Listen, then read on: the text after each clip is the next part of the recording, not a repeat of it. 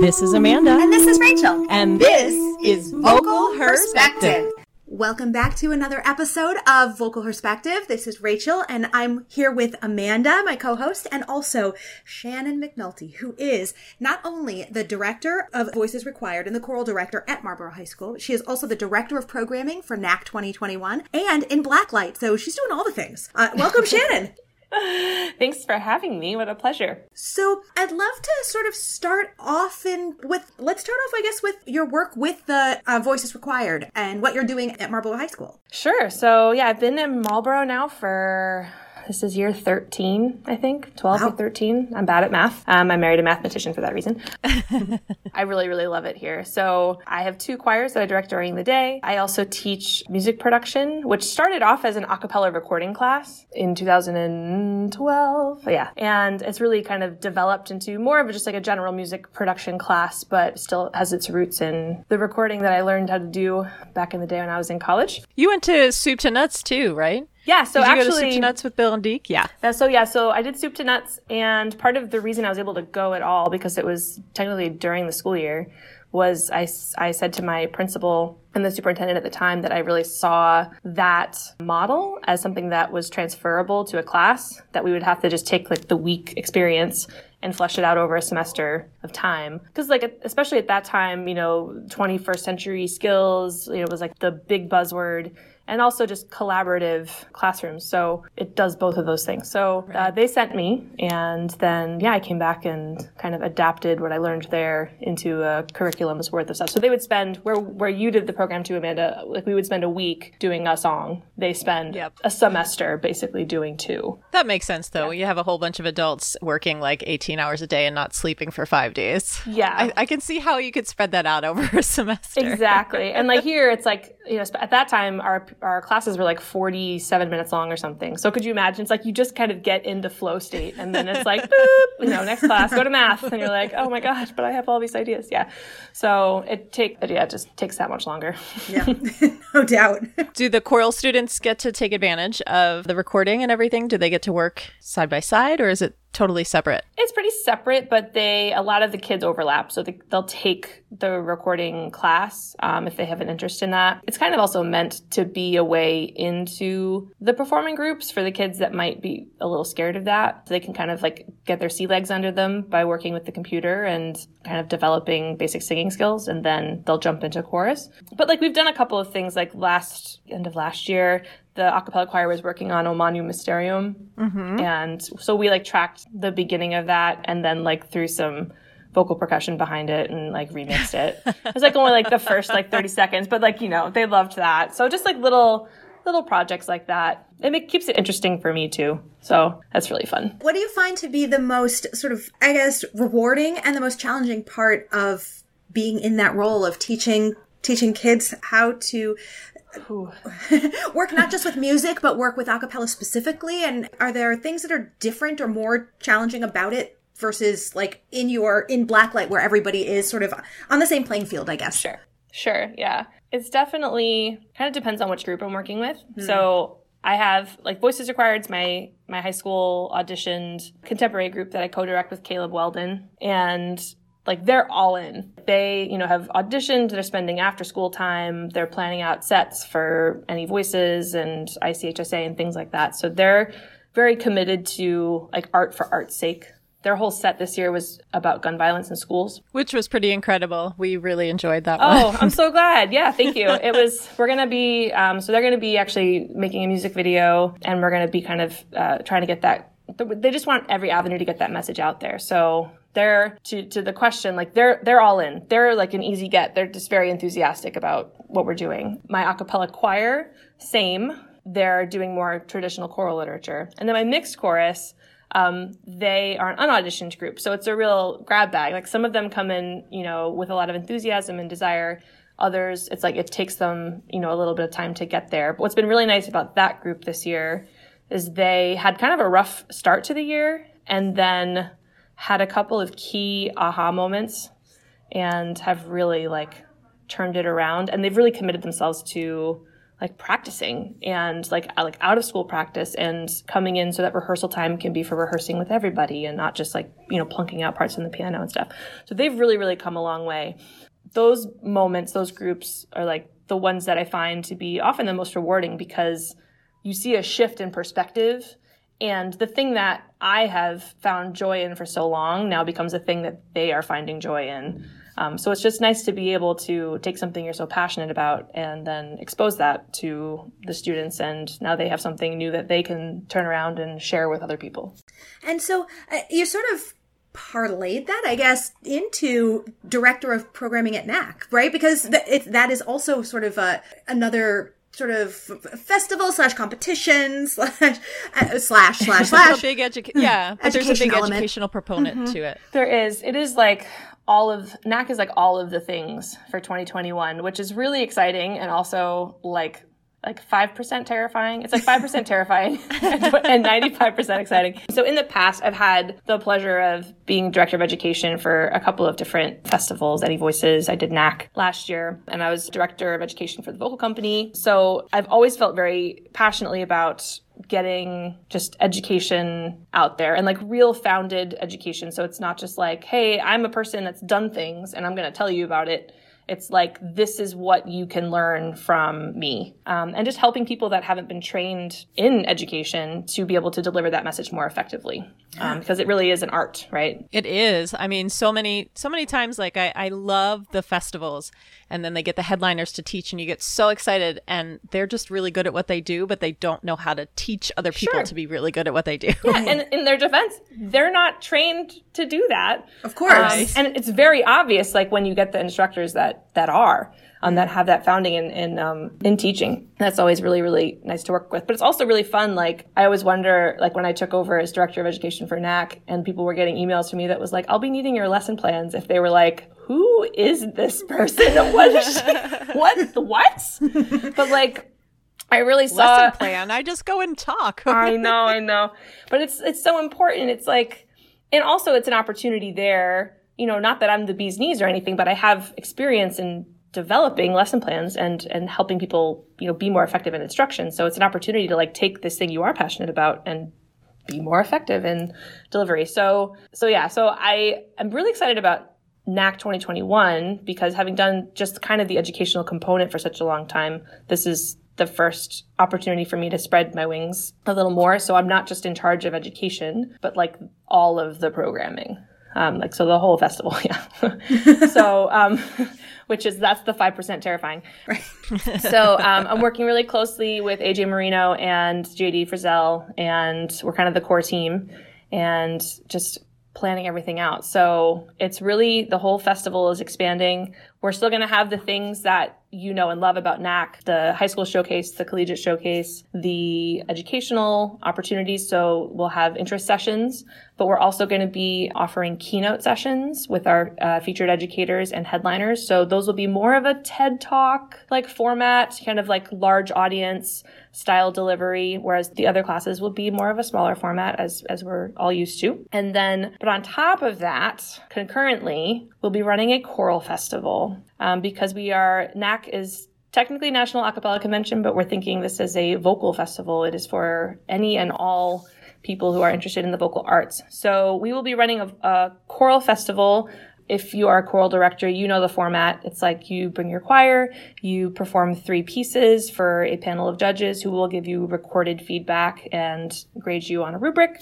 And then you get a 30-minute clinic with one of the clinicians that adjudicated your performance. And concurrent to that, we'll be having an honor choir. So if you are interested in coming to NAC, maybe you can't bring your whole ensemble for whatever reason, your students can enroll in the honor choir. Well, they'll get to work for over 2 days with a renowned choral educator.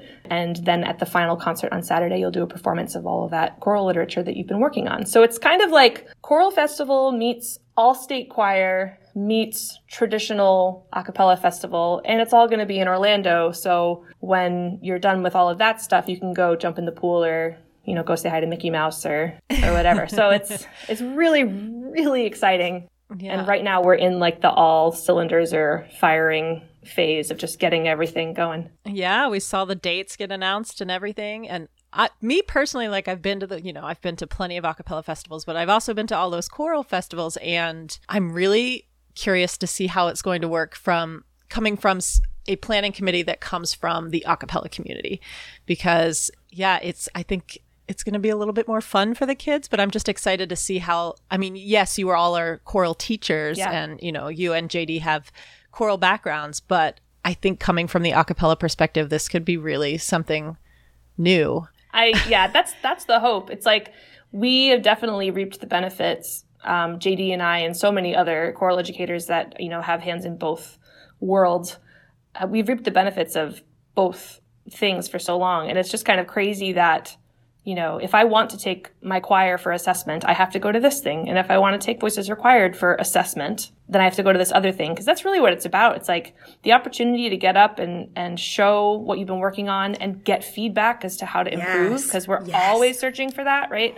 But it becomes a huge time commitment to do that for all of your groups if you have your hands in that many pots. So the hope is that by kind of making it like a one-stop shop, like everybody gets to reap the benefits of everything. And also for people that are a little more, chorally minded, they'll get a peek into, what we do here in the crazy a cappella world and vice versa. If a kid has participated in an a cappella ensemble for so long and they just duck into the choral festival and watch a couple of groups, perform, like that's something new for them. So yes, I've always thought of a cappella as the gateway drug to other forms of singing, more traditional forms of singing. But no, and I think it's just going to be fascinating to have all of these top, educators from the choral world and top educators from the a cappella world and just see what happens when they're all in the same space. Like that's super exciting to me. I know, like just the brain trust will be at capacity. Yeah, it's really, really exciting. I love that you guys have expanded it to this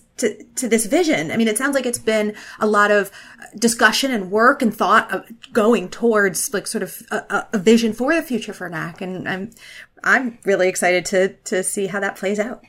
I'm really glad to hear that. It's definitely been, I know that this for a while has been the goal, and it's just been like, how do we get there? And, it took a couple of years, and then taking this year off was key just to be able to really focus on, because I mean, if you've also if you've been involved with a festival or an event that I've put on, that like, I'm going to do it right. Like it's going to be like, there's no holes. So having this year to really like cross our T's and dot our I's is important. We want to make sure that this first time out is just an amazing experience from top to bottom, and that people will be clamoring to come back for year two. That's amazing. I mean, I think it was a smart idea to take a year off and really take the time to figure it all out and do it right. I think that was a brilliant step. And now, it works out, because who would have known what happens with anything this spring? Right? Awful. But yeah, there's nothing worse than having to cancel a festival after working on it for a year plus. That happened with Any Voices, I think our second year, where there was that huge snowstorm.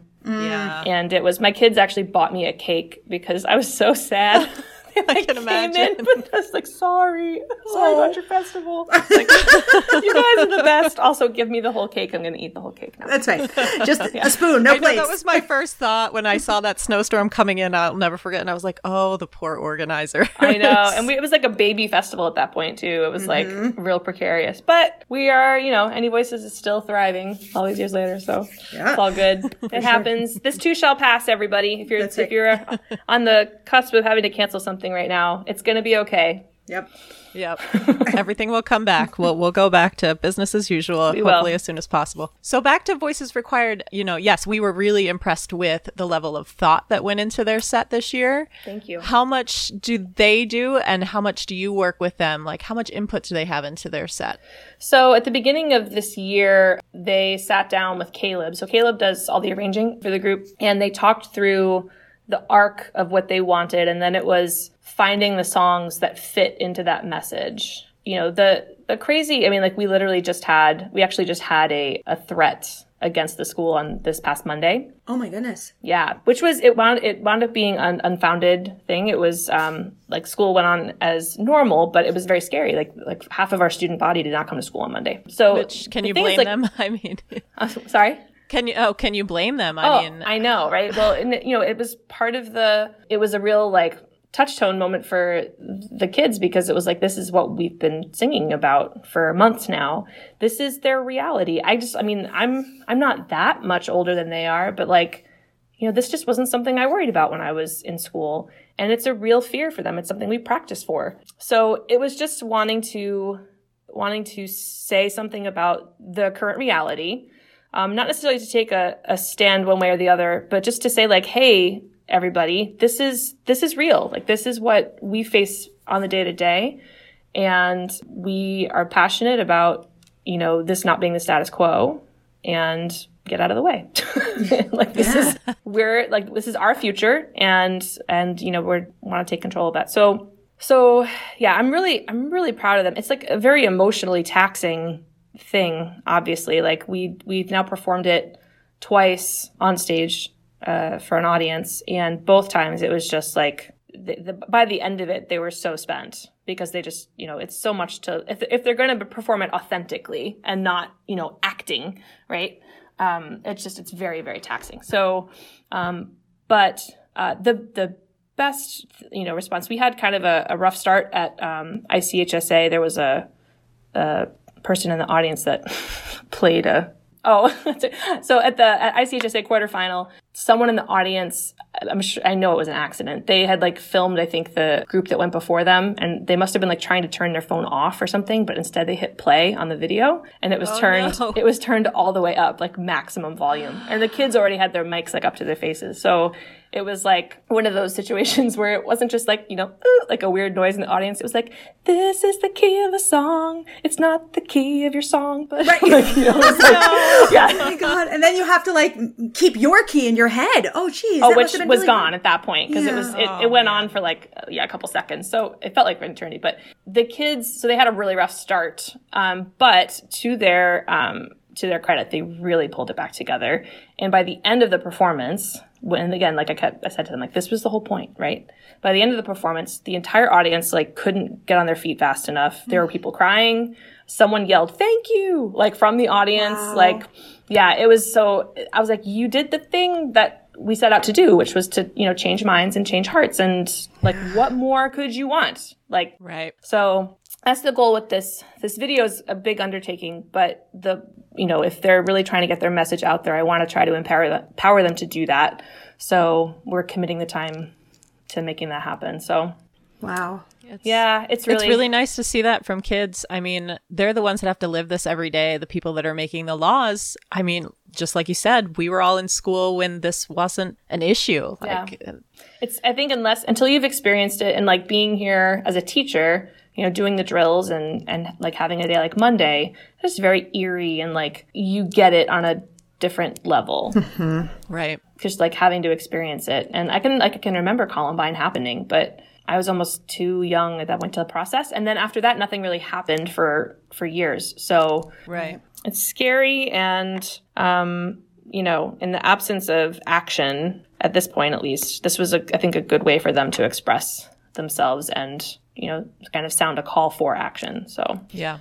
Which is one of the best ways to use art. So Agreed. I'm really glad that they're doing it. Yeah. I just wanted to ask about sort of the last element of our introduction of you, which was Blacklight, and where you are with that, and how that's going, where Blacklight is these days. Blacklight's great.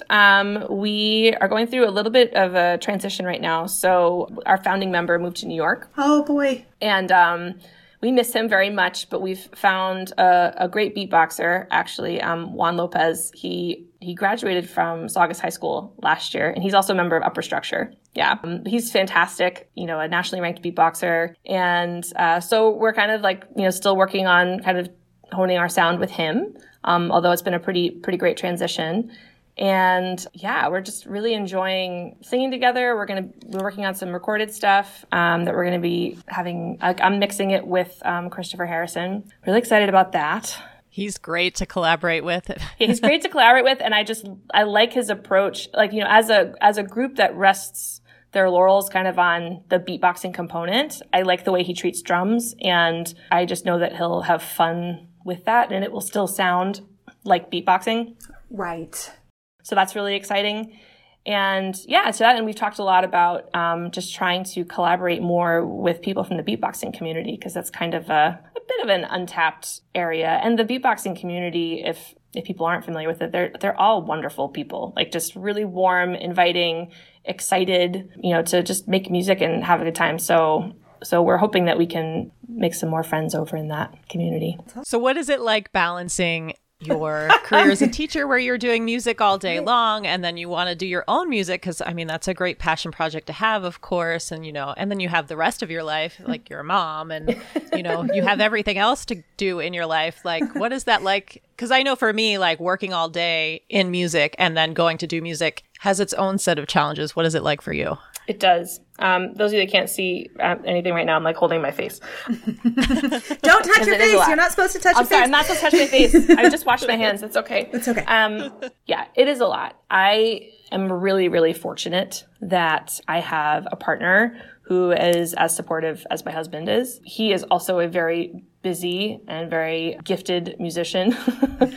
He makes time out of his week to like come home, and like on Tuesdays is his day to like put the kids to bed, and I go to rehearsal. And it becomes really challenging, especially like as a music teacher. I'll have gigs with Blacklight, like actually like the weekend of Boss, which is really it's so unfortunate that it's not going to be happening at the scheduled time. But that weekend initially for me looked like choral festival in the morning, Blacklight gig in the evening, going to see Fork at night. Like, it's just like some days it's like, yeah, I'm literally doing all of the things.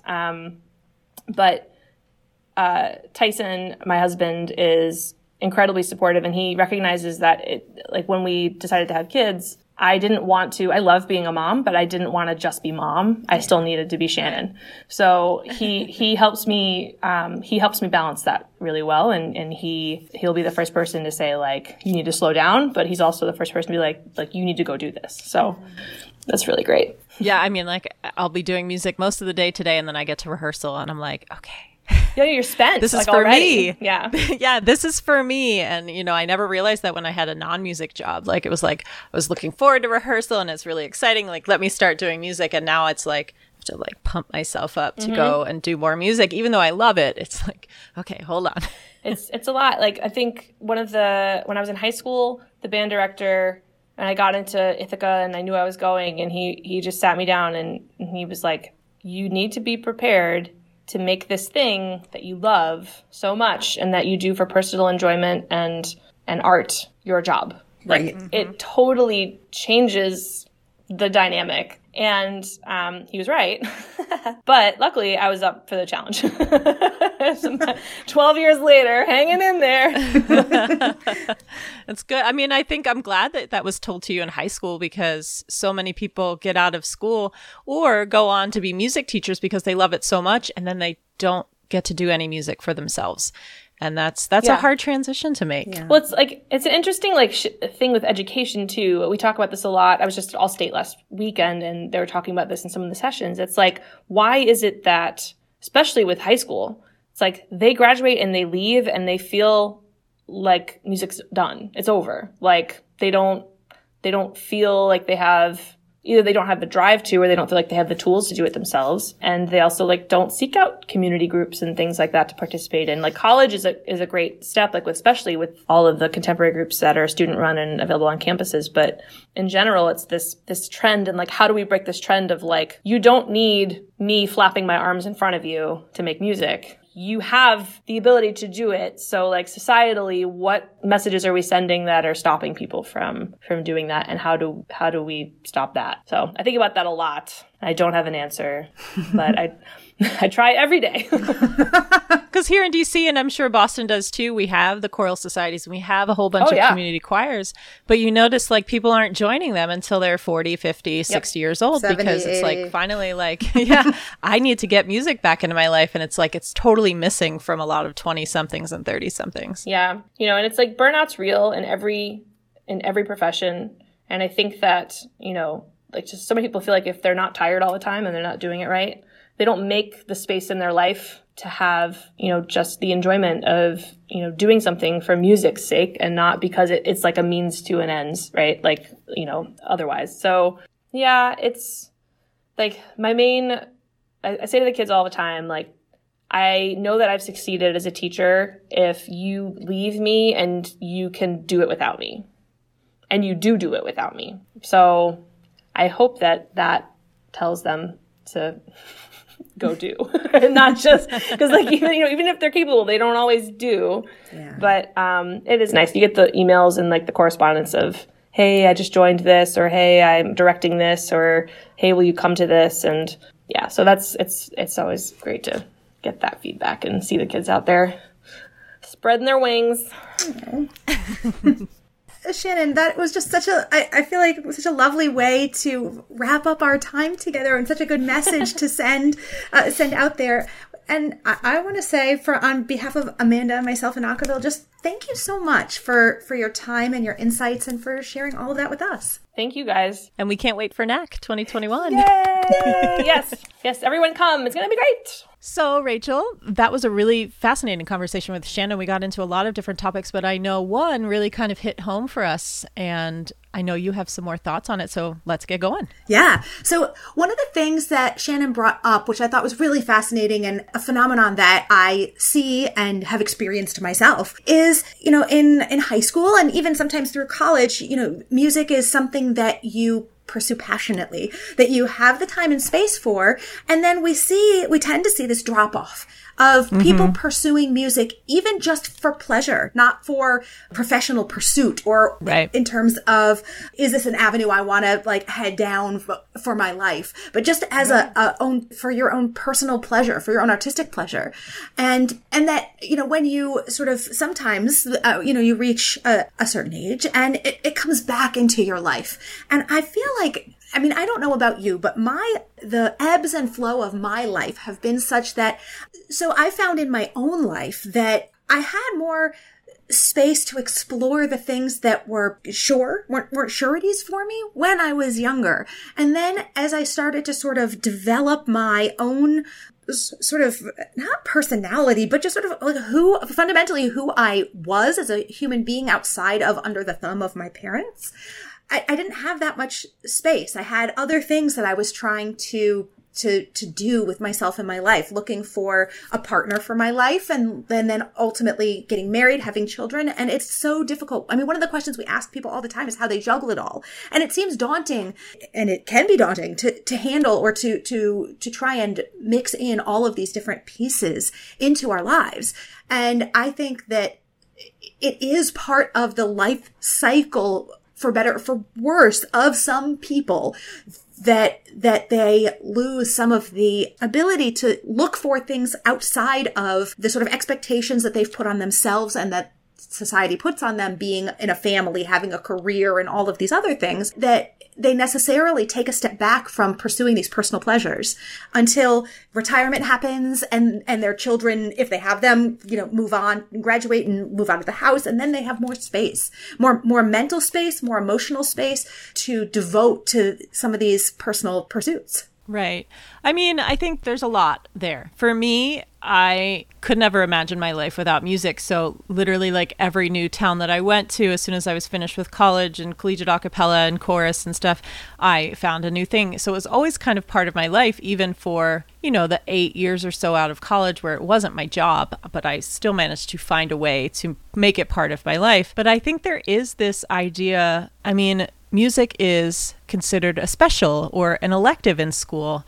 And I think once you leave school, unless it's what you've been trained to do for your career, I think it's just like that was a nice thing to have. Like it was, but you have to be an adult now. And you can't, and it's frivolous perhaps to pursue this thing. Right. And it makes me sad because I hear from a lot of my friends that I was in choir with who are actually quite good singers. And they reach out to me and they're like, man, like you've really made something. And I'm like, what's stopping you from going? Like, yes, I know I've made this my job, but there are plenty of ways to keep the music in your life and keep singing. And I wish that people would. I think we'd maybe see less of this decline into depression and anxiety if people had more of a creative outlet, and it wasn't treated like it was something frivolous that adults had to give up.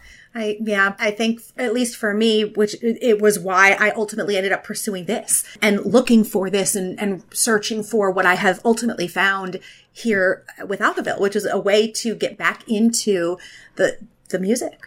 Yeah. So for those of you out there listening that maybe haven't sung in a while and know that deep down it's something that makes you happy, there are plenty of ways to get it back into your life. And they don't have to be taxing. It can just be an hour or two a week or even less or more. I think there's plenty of opportunity out there. So just go dive back in.